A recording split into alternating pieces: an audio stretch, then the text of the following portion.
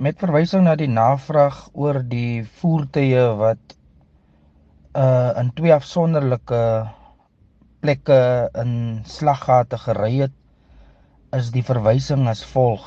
Die eerste insident het plaasgevind op die Bekes, naby Duineveld Hoërskool, en die ander insident het plaasgevind by Kortstraat naby Fit.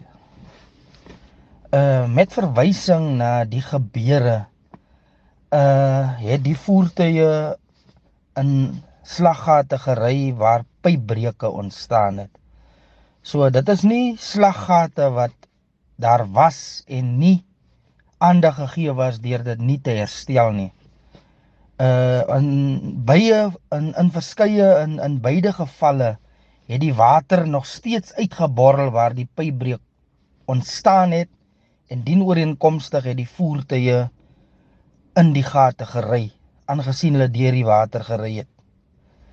So hiermee wil ons graag versoek dat die breë gemeenskap en die motoriste sal vermy as hulle sien water borrel uit by 'n gegewe padsegment waar 'n pypbreuk ontstaan, dat hulle nie deur die water sal ry nie. Want dit is ongelukkig balk toevoerpype, en die massiewe drukking bring mee dat die padinfrastruktuur beskadig word. Dienooreenkomstig kan dit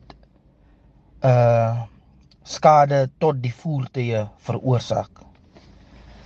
Met verwysing na die skade wat die twee voertuie afsonderlik opgedien het, is daar 'n proses waar hulle by die bateafdeling eis kan indien, waar volgens die eis verder evalueer word om sodanig skadevergoeding te kan verseker in die verband.